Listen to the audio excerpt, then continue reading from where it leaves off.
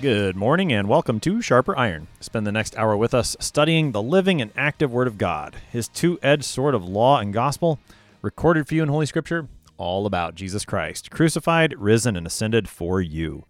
Thanks for tuning in this morning here on Worldwide KFUO. Christ for you, anytime, anywhere. I am your host, Pastor Timothy Apple of Grace Lutheran Church in Smithville, Texas. Thank you to our generous underwriters on Sharper Iron, the Lutheran Church Extension Fund, where your investments help support the work of the Lutheran Church Missouri Synod.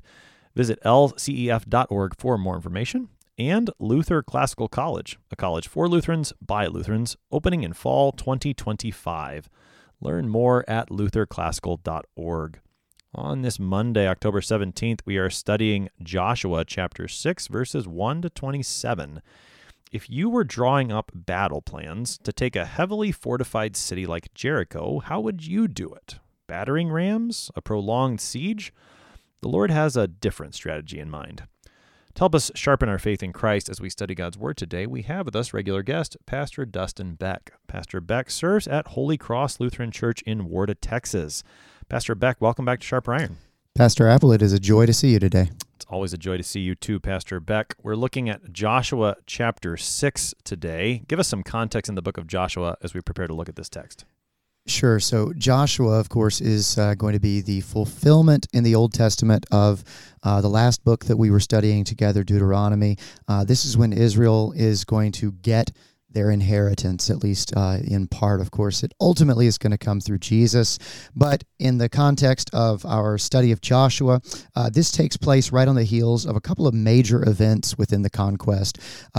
Just to recap for everybody, they had sent spies. They had met the prostitute Rahab, and she had been faithful and had told them, that if you'll spare me, I'll protect you, I'll hide you. They had crossed the Jordan River on dry ground. It's almost kind of a rehearsal, a redo of crossing the Red Sea on dry ground 40 years earlier. And so they've entered into the Promised Land, of course, following the Ark of the Covenant, borne by the priests. And then they had circumcised those who were born during the wilderness wanderings. That's kind of a big deal. I always, that's so interesting to me that they spent an entire generation out there and they had that. It's not like that was a rule that was given to them while they were wandering in the wilderness. That goes all the way back to Abraham before they were in slavery in Egypt. And yet here we're told that they hadn't been circumcising their young boys. So everyone gets circumcised. They go into the Promised Land. They celebrate the Passover for the first time there. And then just before our text today, Joshua has this really strange conversation with a guy with a drawn sword. We find out it's the commander of the armies of the Lord, of Yahweh. And I love the way that conversation goes because Joshua says, Are you with us or are you with them? And the man simply responds, no. Wrong question. Wrong question. He says, I am the commander of the Lord's army. And so the better question there is, are you with the Lord? Like, which team are you on in this, Joshua?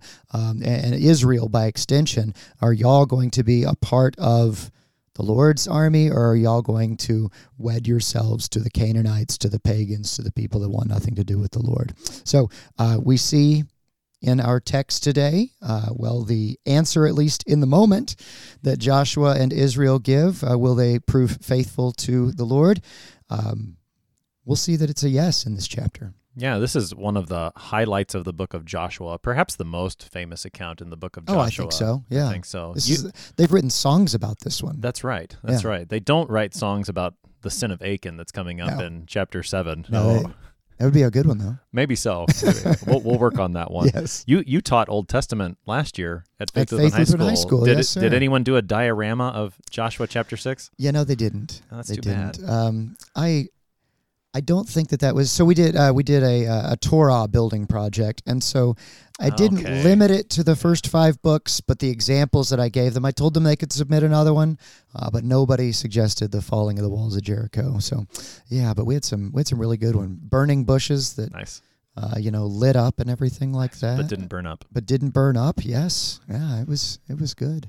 Well, this is certainly one of the more memorable scenes. If you were going to go outside of the books of Moses, I'm sure this one would show up. Absolutely. So we've got the fall of Jericho to discuss today. Let's start reading the text. We're in Joshua chapter 6. Now Jericho was shut up inside and outside because of the people of Israel. None went out, and none came in. And the Lord said to Joshua, See, I have given Jericho into your hand, with its king and mighty men of valor. You shall march around the city, all the men of war going around the city once. Thus shall you do for 6 days.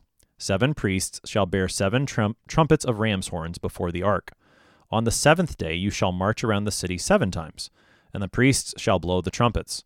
And when they make a long blast with the ram's horn, when you hear the sound of the trumpet, then all the people shall shout with a great shout, and the wall of the city will fall down flat, and the people shall go up, every one straight before him. So Joshua the son of Nun called the priests and said to them, Take up the ark of the covenant, and let 7 priests bear 7 trumpets of ram's horns before the ark of the Lord. And he said to the people, Go forward, march around the city, and let the armed men pass on before the ark of the Lord. And just as Joshua had commanded the people, the 7 priests, bearing the 7 trumpets of ram's horns before the Lord, went forward, blowing the trumpets, with the ark of the covenant of the Lord following them. The armed men were walking before the priests who were blowing the trumpets, and the rear guard was walking after the ark, while the trumpets blew continually. But Joshua commanded the people, You shall not shout or make your voice heard, neither shall any word go out of your mouth, until the day I tell you to shout. Then you shall shout. So he caused the ark of the Lord to circle the city, going about it once. And they came into the camp and spent the night in the camp. Then Joshua rose early in the morning, and the priests took up the ark of the Lord. And the 7 priests, bearing the 7 trumpets of ram's horns before the ark of the Lord, walked on, and they blew the trumpets continually. And the armed men were walking before them, and the rear guard was walking after the ark of the Lord, while the trumpets blew continually. And the 2nd day they marched around the city once, and returned into the camp. So they did for 6 days. All right, that takes us through verse 14. We'll pause there. We've got the first 6 days of this battle, although it's not much of a battle at this point, it would seem. So, Pastor Beck, where do you want to start with this text? Right. So, I mean, what you get from the start is almost a continuation. I don't think it's wrong to read this as a continuation of where we left off in the last chapter. He's talking, Joshua is talking with the commander of the Lord's army, and the last thing that he says to him there is, you should be sure and take off your shoes because the place where you are standing is holy. Now, correct me if I'm wrong, but I can only think of one other person that really says that all the time. Yeah, there's only one other person that would say such a thing. I think so. Yeah. Right? This is reminiscent of Moses and the burning bush. Yeah. And so Joshua is having his own, dare I say, burning bush moment, which says, hey, listen, you need to acknowledge, you need to recognize whose presence you are actually in right now, and then act accordingly. And that's what Joshua does. It says, and Joshua did so. But then in verse 2 of chapter 6, and Yahweh said to Joshua. I mean, I think this is a continuation perhaps of that conversation. If not a continuation, the very same voice, right? And then it starts off with this word of provision that says, look, I've given Jericho into your hand with its king and all of its mighty men of valor. So God starts off with the battle is already won. You don't have to fear. Okay, fear not and be courageous. All of the good Joshua kind of imagery here. Yeah, that's right. So if I can just briefly with the connection between chapter 5 and 6. Sure. If we're trying to picture this scene in our mind here, we should perhaps, and maybe even likely, think of Joshua still talking to this man with the drawn sword. Oh, I think so, in chapter 6, yeah. which would reinforce what we talked about in the previous text, that the one who is this commander of the Lord's army is actually the Lord himself. Yeah. And I think we would maybe even be more specific that this is the Son of God, the second person of the Trinity prior to his incarnation. Right. As Paul says in Colossians, he is the image of the invisible God. So when God shows up in the Old Testament, it is a faithful reading of the text to understand that he shows up as that image of the invisible God, as the pre-incarnate second person of the Trinity. We call him Jesus. And so that's a beautiful kind of thread that runs throughout all of the Old Testament, is that when God shows up, when God speaks, we can understand, we can acknowledge that is that is Jesus, right? That this is the way that God makes himself known to his creation. This is the way that God has chosen to deal with his creation, which is just beautiful, because it's the same for us in the New Testament. Just Jesus takes on flesh. He becomes tangible. He becomes that image that you can see, that you can touch, that you can be in the room with. And now as he dwells, by the power of the Holy Spirit with us, so now we have that tangible, touchable, tasteable body and blood of Christ given in the sacrament each Sunday. Yeah. So the Lord is talking to Joshua. Indeed. And he gives him these instructions. First, he comforts him. He encourages him. As you said, it's not the exact same words, but the same idea as chapter 1. Be strong and courageous. I've given the city into your hands. Yeah. It seems like Jericho still recognizes that just from the first verse. Right. We heard from them earlier in chapter 2 before the spies went in, and from the lips of Rahab that everyone was afraid of Israel, and it seems like the fear has only grown at this point. Yeah, absolutely. I mean, the fact that they are shut up in this city and they don't want anybody to get in. I mean, that's why they're searching for the spies and everything like that. It really does sort of show you by their actions. And I mean, the text here says that they were shut up because of the people of Israel. That there is a great fear about this people. And I mean, there have been some that have estimated that Israel's marching around maybe as many as 2 million people. I've read. And that's a big group of people. Yeah. That's a large city that's marching around heading towards, your city. And some of the guesstimates that I saw said that the city of Jericho might have been maybe a mile and a half in diameter. So it's not a huge city by our standards, but in the ancient world, I mean, to have a city that was that big and to have it surrounded by a wall that was as substantial as Jericho was, I mean, the walls wide enough that a chariot could drive on them. I mean, this is a big, impregnable city that they should have been in a place where they felt like, I mean, we're okay. Of course, in the ancient world, everyone had fear of being besieged. If they actually surround us, which is kind of what it looks like they're going to do. Well, they're walking in a circle around us. But, I mean, that's not really what they do. They don't lay up siege works. Like you said in the intro, they're not setting up catapults. They're not putting up, the towers that you climb up and everything like that. They're just going to walk around in a circle. And then they go back to their camp. And so I think there's got to be, confusion. I think so. This is just the strangest thing I've ever seen. This is not how you win a battle. That's right. What are they doing? Yeah, I mean, that first verse that describes Jericho, I suppose it doesn't actually say their attitude in doing so. Sure. But given what we did read in chapter 2 and just the strangeness of what's happening in this text with the army of Israel, yeah, I mean, confusion, maybe it's hard to put yourself there. They got to be looking out like, what are they doing? What is going on? And yet at the same time, I would imagine there's some in Jericho who are thinking to themselves, we're okay here. No one's going in, no one's coming out. The gates are shut. They're not setting up any siege work. So maybe it's going to be okay. It's hard to kind of put yourself there, but maybe some of those are the things going on in the minds of Jericho. Right.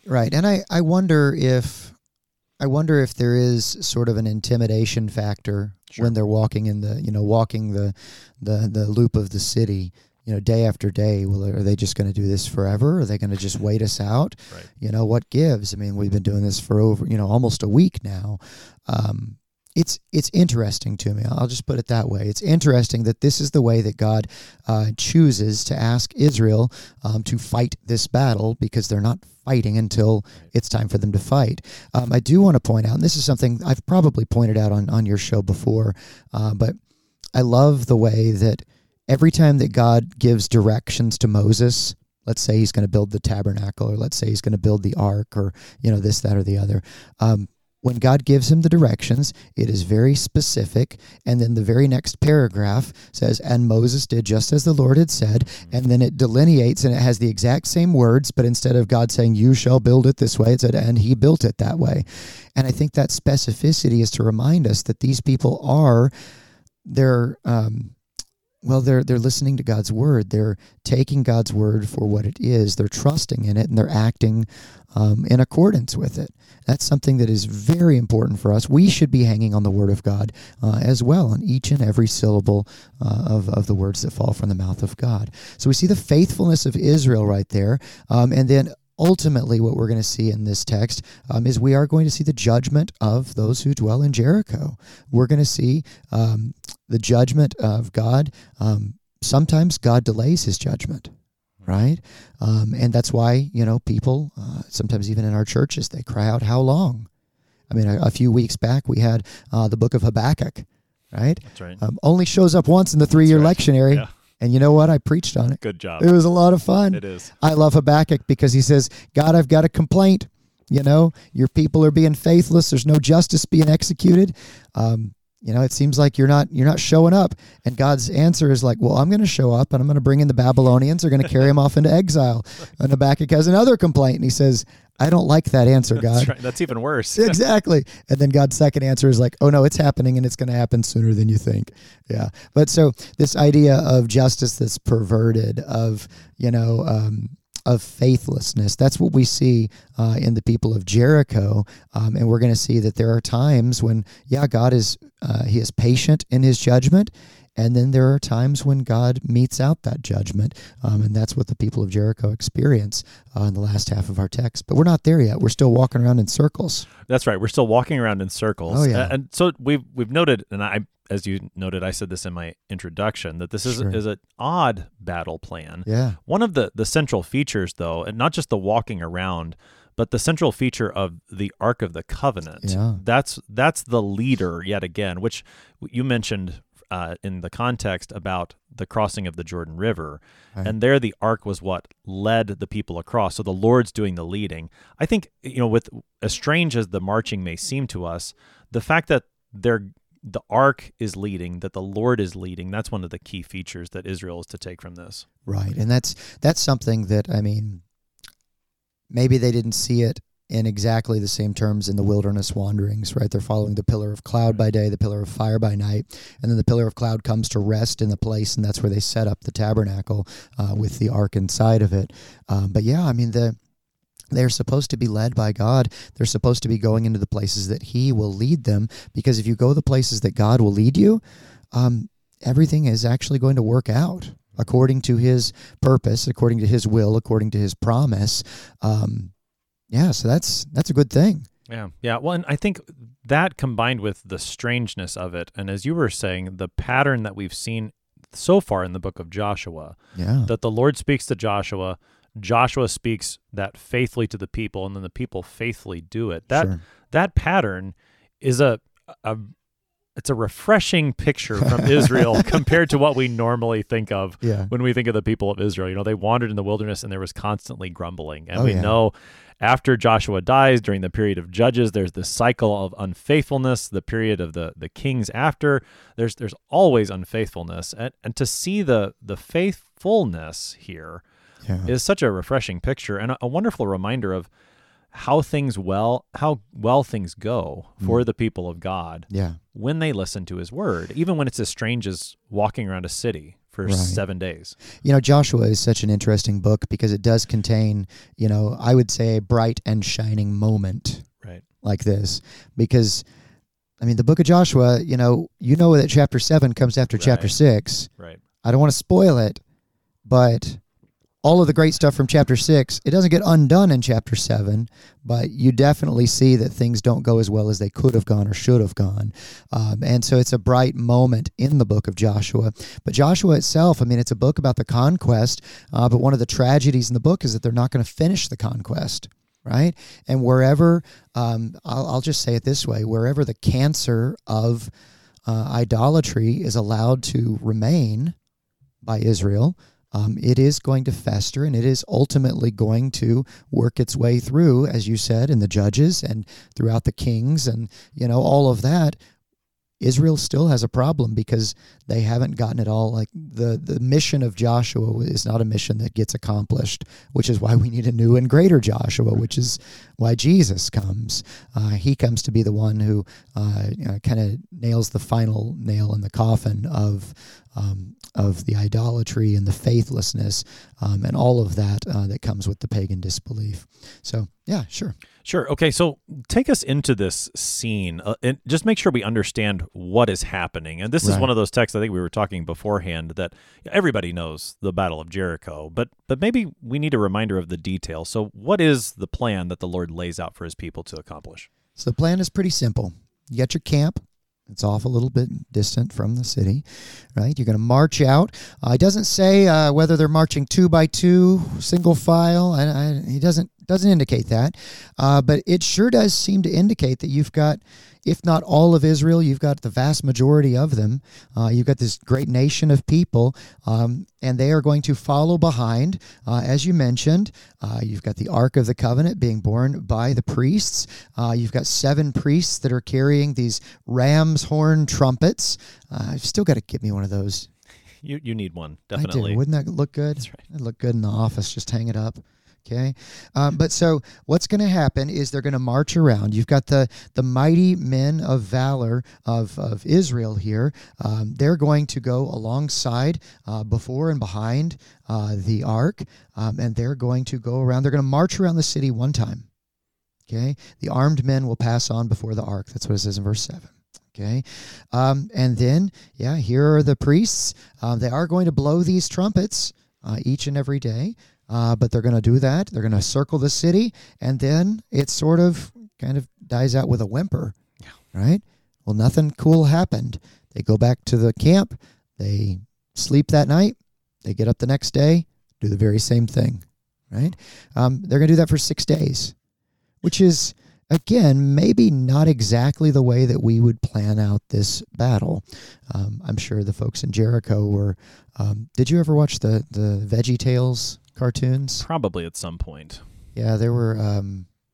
They had like a castle, and then you had some vegetables that were in the castle, I believe, and vegetables that were outside. I think one of them might have been a fruit, maybe a tomato. Wow. I don't know, but anyways, they were. I just remember very vividly as a child seeing those, and the ones that were up in the walls of the castle, they are shouting at the ones that are down there, like walk around this as many times as you want. You're not going to knock down our walls. What are you hoping to, like, erode away the dirt next to it? How is this ever going to work? And so maybe, in the midst of, confusion, perhaps some fear, I mean, maybe they're mocking them. This is the great people of Israel. They struggle, Israel struggles with God. I mean, these are the people whose God has brought them out of the house of Pharaoh, out of Egypt, mighty Pharaoh. They've overthrown these kings out in the wilderness, in their wanderings. And this is the best you got? Yeah. Yeah, so maybe a little bit of chiding going on. I don't know. We're reading between the lines here, but I think it's fun. Well, I think there's perhaps something to that, thinking about the days of Noah. And, Noah's someone who builds an ark when it's not raining. I mean, and the mockery that he surely faced, even as he was a preacher of righteousness.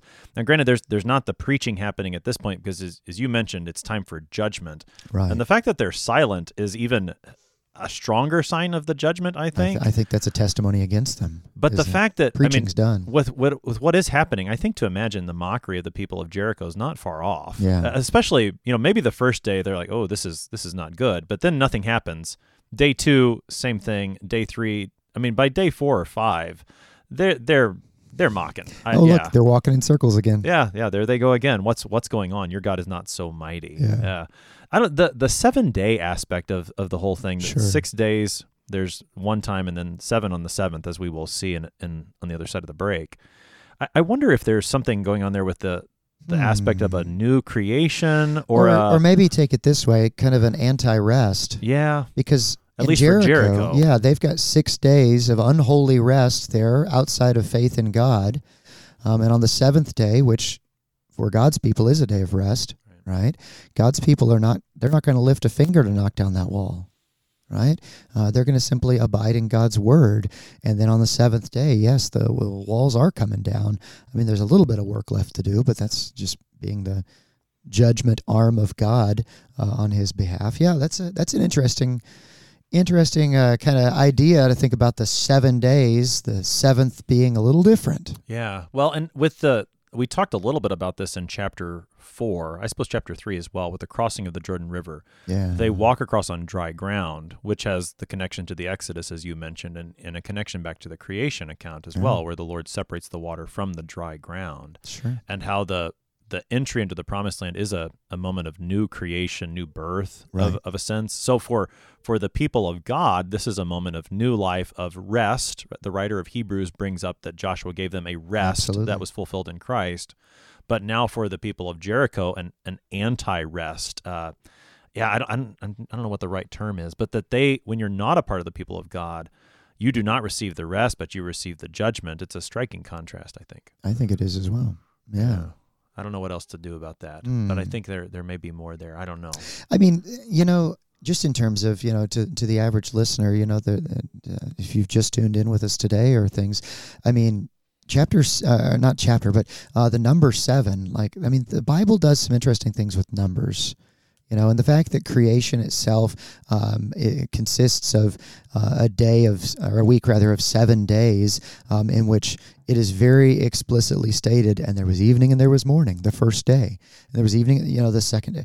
This idea of the fact that God is partial to that number, that always kind of stands out to me. Anytime that we're reading through the Bible and I hear there's 7 of something, it's like, well, God likes the number 7. Yeah. Right? There's something beautiful about that. I mean, looking all the way to, in the book of Revelation, 7 shows up. I mean, you've got the lampstands that have the 7 lamps on it and everything like that. I mean, that's built into the tabernacle, into the temple, and then in Revelation. So there is something to this that just kind of is one more reminder of the fact that God's fingerprints are on this. This is the Lord's doing. He's the one that's directing all of this. And so we shouldn't be surprised when that's the way that he chooses to do it. Yeah.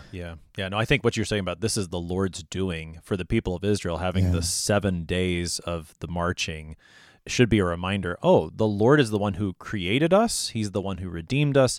Yeah. He's going to be the one now to deliver this city and this land into our hands. So we'll keep talking about this on the other side of the break. You're listening to Sharper Iron on KFUO. We're talking Joshua 6 with Pastor Dustin Beck. We'll be right back. Please stick around.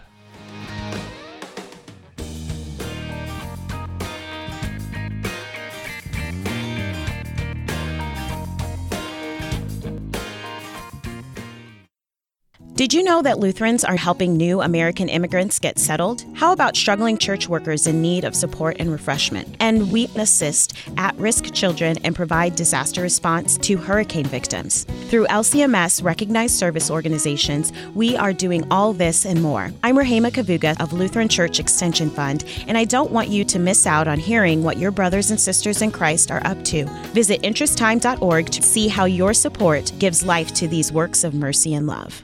What do you think of when you hear the word college? Expensive? Liberal? Woke? Imagine a college that is affordable, a college that is unapologetically conservative and Lutheran, a college that won't take a dime of federal funding, a college that teaches the best of our Western heritage, a college where students grow in the Christian faith instead of leaving it behind.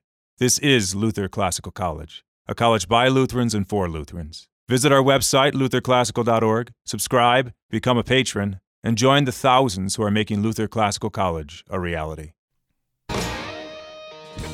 Welcome back to Sharper Iron. It is Monday, October 17th. We're studying Joshua chapter 6, verses 1 to 27 with Pastor Dustin Beck. He serves at Holy Cross Lutheran Church in Warda, Texas. Pastor Beck, prior to the break, we looked at the first part of the text. The people of Israel now have followed the Lord's instructions on the first 6 days of this week. They've marched around once each time. They have not shouted. Trumpets have been blowing. The ark has been leading them. They've done it for 6 days. Now we reach the 7th day. We pick up the text again in verse 15 of Joshua chapter 6. On the 7th day they rose early at the dawn of day and marched around the city in the same manner 7 times. It was only on that day that they marched around the city 7 times. And at the 7th time, when the priests had blown the trumpets, Joshua said to the people, Shout, for the Lord has given you the city, and the city and all that is within it shall be devoted to the Lord for destruction. Only Rahab the prostitute and all who are with her in her house shall live, because she hid the messengers whom we sent. But you, keep yourselves from the things devoted to destruction, lest when you have devoted them, you take any of the devoted things, and make the camp of Israel a thing for destruction, and bring trouble upon it. But all silver and gold, and every vessel of bronze and iron, are holy to the Lord. They shall go into the treasury of the Lord. So the people shouted, and the trumpets were blown. As soon as the people heard the sound of the trumpet, the people shouted a great shout, and the wall fell down flat, so that the people went up into the city, every man straight before him, and they captured the city. Then they devoted all in the city to destruction, both men and women, young and old, oxen, sheep, and donkeys, with the edge of the sword. But to the 2 men who had spied out the land, Joshua said, Go into the prostitute's house, and bring out from there the woman and all who belong to her, as you swore to her. So the young men who had been spies went in, and brought out Rahab and her father and mother, and brothers, and all who belonged to her. And they brought all her relatives, and put them outside the camp of Israel. And they burned the city with fire, and everything in it. Only the silver and gold, and the vessels of bronze and of iron, they put into the treasury of the house of the Lord. But Rahab the prostitute and her father's household and all who belonged to her, Joshua saved alive. And she has lived in Israel to this day, because she hid the messengers whom Joshua sent to spy out Jericho. Joshua laid an oath on them at that time, saying, Cursed before the Lord be the man who rises up and rebuilds the city Jericho. At the cost of his firstborn shall he lay its foundation, and at the cost of his youngest son shall he set up its gates. So the Lord was with Joshua, and his fame was in all the land. That's the rest of our text for today. That takes us through the end of Joshua chapter 6. All right, so we're on day 7 to get started here, Pastor Beck. What do we need to see? So we need to see that Joshua is going to give very specific instructions to the people. He's going to walk right through it with them. They're going to march around the city 7 times, and then very clearly it points out the fact that this is they marched around the city in the same manners, and this is the only day that they marched around the city 7 times. So they add that little detail in there just in case you weren't paying attention last paragraph, right? That today's different. Something different is going to happen. Now, I mean, if you're inside the walls of Jericho and, maybe you've gotten used to them, they're doing their daily, calisthenics. They're getting out and walking around the city. That's right. It's their 5K. They're doing their 5K. You got to do a 5K. It's fun. But then all of a sudden, are they still out there? Will they get a late start today? No, they've been out there for a while. This is the other thing that, you look at footnotes and study Bibles and stuff, and it's like the fact that they were able to walk around the place 7 times in one day, and this is not where Joshua asks God to make the sun stand still, right. So they got more time to kill the bad guys. Yeah, so it kind of tells us maybe not that you're not thinking of a St. Louis metropolitan area that they're walking all the way around. It does say they rose early this day at the dawn of the day. So, which that struck me when I was reading it, that they got up early. It's the dawn of the day. I know this is the 7th day of the week and not the first day of the week, but anytime I see people getting up early in the Bible, I usually think good things are going to happen. Oh, well, that's good. That's right. That's sorry. Right. I try to get up before 5 every day. That's before breakfast. That's too early. Keep going. When you run the 5Ks. Okay, so they ran the 5Ks. I'm sure they posted their stats to social media after they were done. Was that a dig? Right? No, you're not the only one that does that. That's true. It doesn't count if you don't post it. That's right. No, I'm just jealous. Unless you're I can't Israel. run that far. Unless you're Israel. So these guys, they get going, right? They go around 7 times. And then Joshua, again, like I said, he gives very specific instructions. Shout, for Yahweh has given you the city. Okay? Now we got to talk about this concept of the city and all that is within it shall be devoted to Yahweh for destruction. It shall be cherem in the Hebrew. In the Hebrew. This is a pretty important concept. Joshua speaks about it at length. Oh, yeah. Yeah. And so basically what this means is that the stuff that you're going to go in here, the stuff is so polluted by idolatry, by faithlessness, that it is receiving its judgment right here and right now. And the judgment is, this is God's. This goes to God. He deals with that. And so the way that you meet that judgment out is that the men, the women, the children, Everything is put to death. They're even going to burn the city down. It's all going away. The only things that are being kept are the silver, the gold, the vessels of bronze and iron. And he says those are to be set aside into the treasury of Yahweh. And he sets those aside for the future building of the temple. I mean, Solomon is over there, and he's going to be building the temple one of these days. And what kinds of things do you think they're melting down? Well, they're melting down all of this stuff that was idolatrous, all of this stuff that was not good, not used well, I should say. It was used for wrong purposes. But the lives and the livelihoods, all of the stuff that's in the city, that's of no value whatsoever to you, well, it's of no value because God has placed a judgment upon it.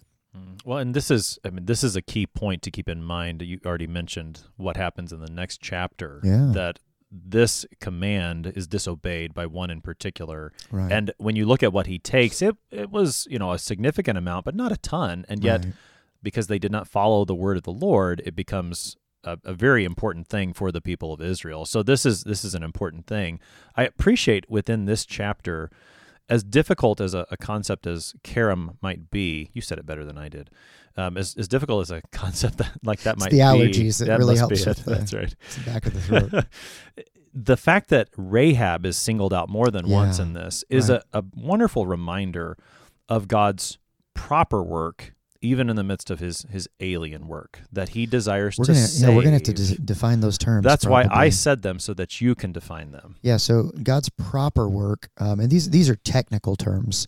We're not saying that God is an alien or something like that. That's a different thing. I don't even know what that is. But the proper work is the thing that God does of his nature, of his essence. What it is for him to be God is to be the God who blesses. This is who he is, right? How does John put it in 1 John? God is love. And so God shows up, and this is the way that his you could kind of think of it like this. This is God's default, right? Is to bless, right? Pastor Apple, did you ever play baseball? Occasionally, yes. Occasionally, yes. Did you? I'm betting you batted right-handed. I am a righty. Yeah. See, I'm not like the cool side. Well. Yeah. I'm the strange guy that I throw left-handed, but because my dad didn't know how to teach me to bat left-handed, I bat right-handed. All right. Okay, but when I was playing in middle school, little league stuff, they said, you know what? Let's see what happens when you bat on the other side of the plate, right? And I'll put it this way: I struck out a lot more, but when I got a hit, it was always a double or a triple. Yeah. So there was something there, but so my proper side, because that was the way it had been ingrained to me, was to bat right-handed, even though I'm left-handed. But then my alien side was to step over to the other side. And if I needed to do it, if they wanted because of the pitcher matchup or because where runners were and everything like that, we can make that happen. That was a bad analogy, but maybe it got the point across. So God's proper work is to have mercy, is to show forth his love. God's alien work is when he has to do the thing when people say no thank you to his proper work, when they don't want to receive his love, when they have broken faith. We keep talking about the faithless people of Jericho, right? I mean, this goes all the way back to, when Abraham was walking the earth, right? All of these other people, there are some in Abraham's household that are brought into the kingdom of God, but there are those on the outside that want nothing to do with this kind of thing. Yeah. And so now the judgment has come to them. Why does the judgment come to Jericho on that particular day? That's up to God. Yeah, that's God right. decides when he is going to judge and how he is going to judge. We don't get to decide that because we're not God. Right. And so, Rahab is that, again, we talk about, like a bright and shining moment in the book of Joshua, chapter 6. So also a bright and shining individual, and we didn't say family, in the book of Joshua is Rahab. She's the one who, surprises us all and winds up not only being saved from the day of judgment for Jericho, not only being added among the people of Israel, but she is even in the line of Jesus. Right. Yeah. Right. In the first chapter of Matthew, when he's rattling off, who begat whom and everything else, right there is the name Rahab, that she was part of this whole story. And she's recounted again. You mentioned the writer of the Hebrews. It talks about the faith that she had, and it's Rahab's faith in God, in Yahweh, and His promises that put him in a position where she receives that proper work. Yeah. Right? Least expected person, a prostitute, a woman of ill repute, and yet grafted in not just to the kingdom and reign of God, but grafted into the very family of Jesus. We got to talk about Hebrews 11 real quick as well, because what is ultimately going to happen here, everybody knew when they saw we were in Joshua 6 this morning, the walls are coming down, right? Yeah. But that detail right around when the writer of the Hebrews talks about Rahab, by faith, she protected and hid the spies. It says, by faith, the walls of Jericho came tumbling down. I think that's the way the song goes. That's right. Yeah. But so there's faith involved here, and it's the faith of the people of Israel, which is a wavering, unsteady faith at times, and yet their faith is blessed by God such that He will do His proper work for them of giving them the inheritance that He promised to their forefathers, to Abraham and Isaac and to Jacob. He's giving that to them in His proper work, even as He is executing His alien work of meting out judgment upon the faithless. Yeah. Well, and the thing about Rahab in the middle of all that, we were talking about what's going on in Jericho this whole time, and you don't know everything, but you do know that Rahab is busy, or has been busy, gathering her family into her house, because she knows that is where she needs to be and her family needs to be in order to be saved. And so, this may be imagining too far, but perhaps there are conversations happening between Rahab and her family and others that, during these 6 days where they're marching around silently and the people are wondering what's going on, perhaps there are some conversations happening. This is what's going on. And if you want to be safe, here's the place. Here's the God, because Rahab gave a fantastic confession of who God was in chapter 2. Oh, absolutely. Here's the God who's on the side of Israel, or better, whose side Israel is on. There you go. And you can be on His side too. I mean, that's like, come and see, that same kind of invitation. And just to see how the Lord saved, I think we used this phrase when we studied Joshua 2, that He saved Rahab in the 11th hour. Yeah. So even now, and again, it's not recorded for us, so this is speculation, but even now, until this 7th day, it's not too late for the city of Jericho until that judgment actually comes. And that's why I appreciate hearing about Rahab in the midst of this judgment. Right. The fact that she's in the midst. And again, I mean, there is a little bit of speculation, a little bit of reading between the lines, because you contrast, that maybe Rahab is in the house. Maybe she is, as she's drawing people in, she's bringing them into the kingdom through this proclamation. But at the same time, you don't get that proclamation from Israel. That was one of the details we highlighted before the break, was that as they're walking around, they're not making a peep. Right. They're not proclaiming, repent before we knock, before our God knocks down this wall. I mean, he doesn't give an opportunity for repentance, but David talks a big game right before he knocks out Goliath, right? Yeah. It's not me. That's right. But it's the God I serve. Check this out. Yeah. I do my own sound effects. That's fantastic. Yeah, it's good for radio. Great. Yeah. Yeah.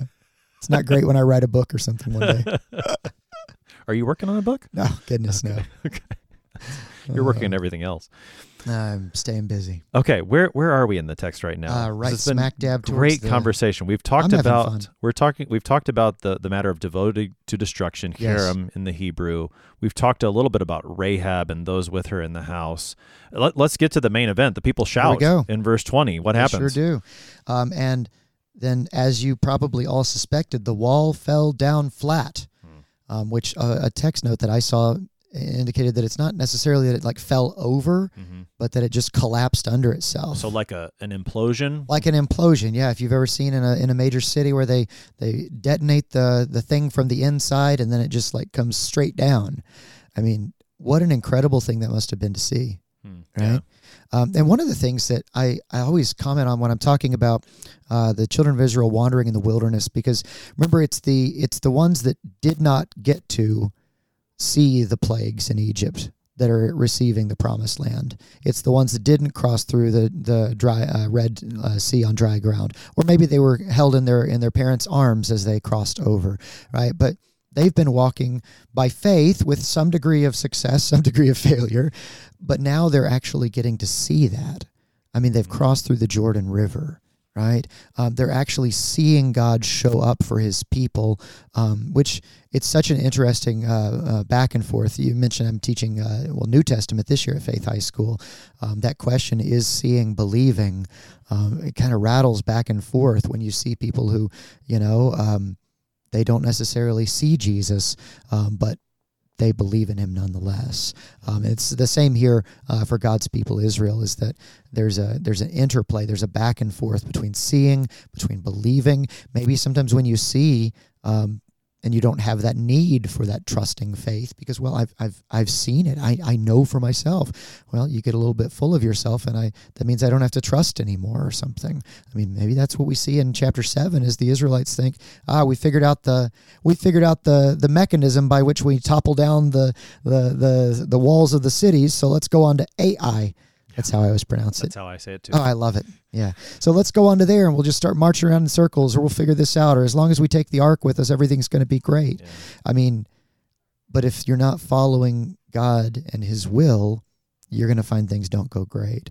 Yeah, so back to the text again. We keep getting off the text. That's my fault. No, that's okay. But I mean, I think Sure. what you said is helpful because in this chapter, there is faith that does come before sight. Yeah. That was the whole first part That's of the the chapter. walking around, You know, yeah. I mean, what do you mean we're going to walk around the city this many times? Shouldn't we It's a draw our terrible swords? plan. I'm out. Yeah. No, they trust. And it is that, you mentioned the text from Habakkuk. I think the gospel reading that week was, part of it was Jesus in Luke 17 saying faith like a mustard seed. Yeah. You know, that moves a mulberry tree into the ocean. Yeah, exactly. I mean, this is faith at its best that didn't see but yet believed, and because it's got the promise of God backing it, it happens, and Right. the walls fall flat. I like the idea of an implosion. I think that maybe emphasizes that this is divine activity and not Yeah. say like a really strong wind Exactly. or an earthquake or something like that. Which is, I mean, that's an interesting thing because when they crossed the Jordan River, Yeah. we're told that a strong wind came upon it. So God can, and he certainly does, work through the means of creation to bring about his will, but he can also he doesn't even have to snap his fingers. It happens because he wills it to be so. Yeah. And so we see God working in times immediately, that is working through the mediation of creation. He appoints something to do this or that thing. And then other times he works immediately, not through the means of creation itself. He just says, sorry, wall, you're not as sturdy as you used to be. Right. And then the thing just topples down. Falls flat. So next is, and this is, have y'all talked about this much? The idea of Joshua kind of makes me uncomfortable sometimes, not the person, right, but the book, because of the violence. Because as you get into the book of Joshua, you see that, what happens right after the walls come tumbling down? Well, then the people went into the city, every man straight ahead of him, and they captured the city, and then they devoted all in the city to destruction, men and women, young and old, all of the livestock. And how did they do that? Well, with the edge of the sword. Yeah. This is, it's gruesome in a way. It's, I don't want to say barbaric, but it's not the way that we think of. We have maybe a more tidy idea of battles and warfare and things like that. But this reminds us of the fact that the judgment of God, it comes at people, right? Judgment is waiting for the faithless on the last day when Jesus comes again in glory. But then there are times when that temporal judgment actually walks its way back through time and actually meets someone. And I think that's just, like I said, I don't know that I was necessarily going anywhere with that, but just the fact that sometimes our readers, our listeners, they may just kind of reel at the violence of Joshua. And I think that's something that it's good to at least acknowledge that this may not be your favorite book because of the fighting. I know a lot of young men that are like, sure, I like Joshua because it's a military book. It's like, go do the tactics, go, win the battle, But I completely understand, and I sympathize with the fact that this can be hard material to read because you see the faithful people of God going out, and we would classify this. This is not murder. This is not the intentional taking of innocent life, but instead, this is a holy war in a way. This is God saying, go and do that thing. And because God said, go and do that thing, I mean, he doesn't stay their hand. Right. Well, and that, to use a term you used earlier, this would be God working immediately through the people of Israel to execute his judgment, so that what happens by the sword, by the edge of the sword of Israel, is actually the Lord himself executing judgment through the means of his people. Right. Take us into we got about 6 minutes here, Pastor Beck. So give us the last parts of this text. We see that Rahab is in fact delivered as was promised. We hear the rescue mission. Yeah. Like they go in to make sure that, and it's specifically the two guys that had gone in and spied out the land. They go to make sure that Rahab and her family are okay. They are. They make sure that they bring her out. And then, there's that detail that they give in verse 25, that Joshua saved them alive, and she has lived in Israel to this day. Yeah. That always used to just like jump off the page to me as like, to this day? Well, I mean, obviously it's to the day that the book of Joshua is written, right? It's to when this is proclaimed. Very likely this, proclaimed around the time of Joshua's death as sort of like his looking back over the conquest and everything. But to this day, that implies that there is a place in God's kingdom, among God's people, for anybody, right? What a great glimmer of hope in the midst of a bloody battlefield, in the midst of a city that's being burned to the ground, nothing left. Total loss, except for the things that God has stipulated, and then this one faithful family. Let me talk a little bit about that, because I just want to make, so she's lived in Israel to this day. This is a phrase that we see elsewhere in Joshua about that it's still there to this day. Right. This one would seem to indicate, as I think you were saying, perhaps an earlier date for at least this part of Joshua, because if Rahab is literally still alive, then that's got to be within a certain timeline, right? You'd think so. So a pretty early writing, but and so that's good. But I think, and I don't want to go too far, or maybe we can. But I'm thinking about how, say, Jesus, when he's questioned about the resurrection of the dead by the Sadducees, he uses that verse from Exodus 3 where the Lord from the burning bush says, "I am the God of Moses, or the God of Abraham, Isaac, and Jacob." Yeah. So, like, she's lived in Israel to this day. I kind of want to make this about the resurrection and eternal life. So, I don't know if that's too much, though. So the last time that I was on your show, I think we talked about that concept of being gathered to his people, or being gathered to his fathers, right? And that's a way that we, as Christians, we can talk about death, is to say that they were gathered to their people. They were gathered to God's people, not just the people that had the same last name as them, but the people that were a part of God's people. And I think that you can read that into this, so that regardless of when Joshua is written, we don't know how old Rahab is when she's taken out. We don't know how much later Joshua is writing all of these things down. But it's plain to see that she is a part of the people of God all the way until, the author to the letter to the Hebrews is writing and says, yes, her face is right there in that cloud of faithful witnesses that surrounds us and encourages us and tells us, keep going, keep marching, right? Because check it out, she is one of the by faiths. She's one of those people who has it. She's got faith in who God is, and ultimately it's going to be in who Jesus is, which is, of course, where we always go with this, is to say that everything in the Old Testament, every page, every verse is going to point to the fact that Jesus is coming to be the new and the greater Joshua. Right? So we got to finish out the text, don't we? Yeah, finish out the text. Yes. So she's lived in Israel to this day. God be praised for that. But then Joshua lays out an oath. He asks God. This is one of those times when we can say he curses, right? He damns, right? Whoever decides to rise up and rebuild Jericho. And I don't know that he's necessarily just talking about the fact that the city of Jericho would be rebuilt, but he's talking about the idolatry, the adultery, the faithlessness that was Jericho. If you try to build up a city on this kind of faithlessness, or a society for that matter, there is cursing for you. That is when God will return with his alien work of meting out that judgment. And then he has this little poetic turn of phrase here: at the cost of his firstborn and of his youngest, he's going to lay its foundation and set up its gates.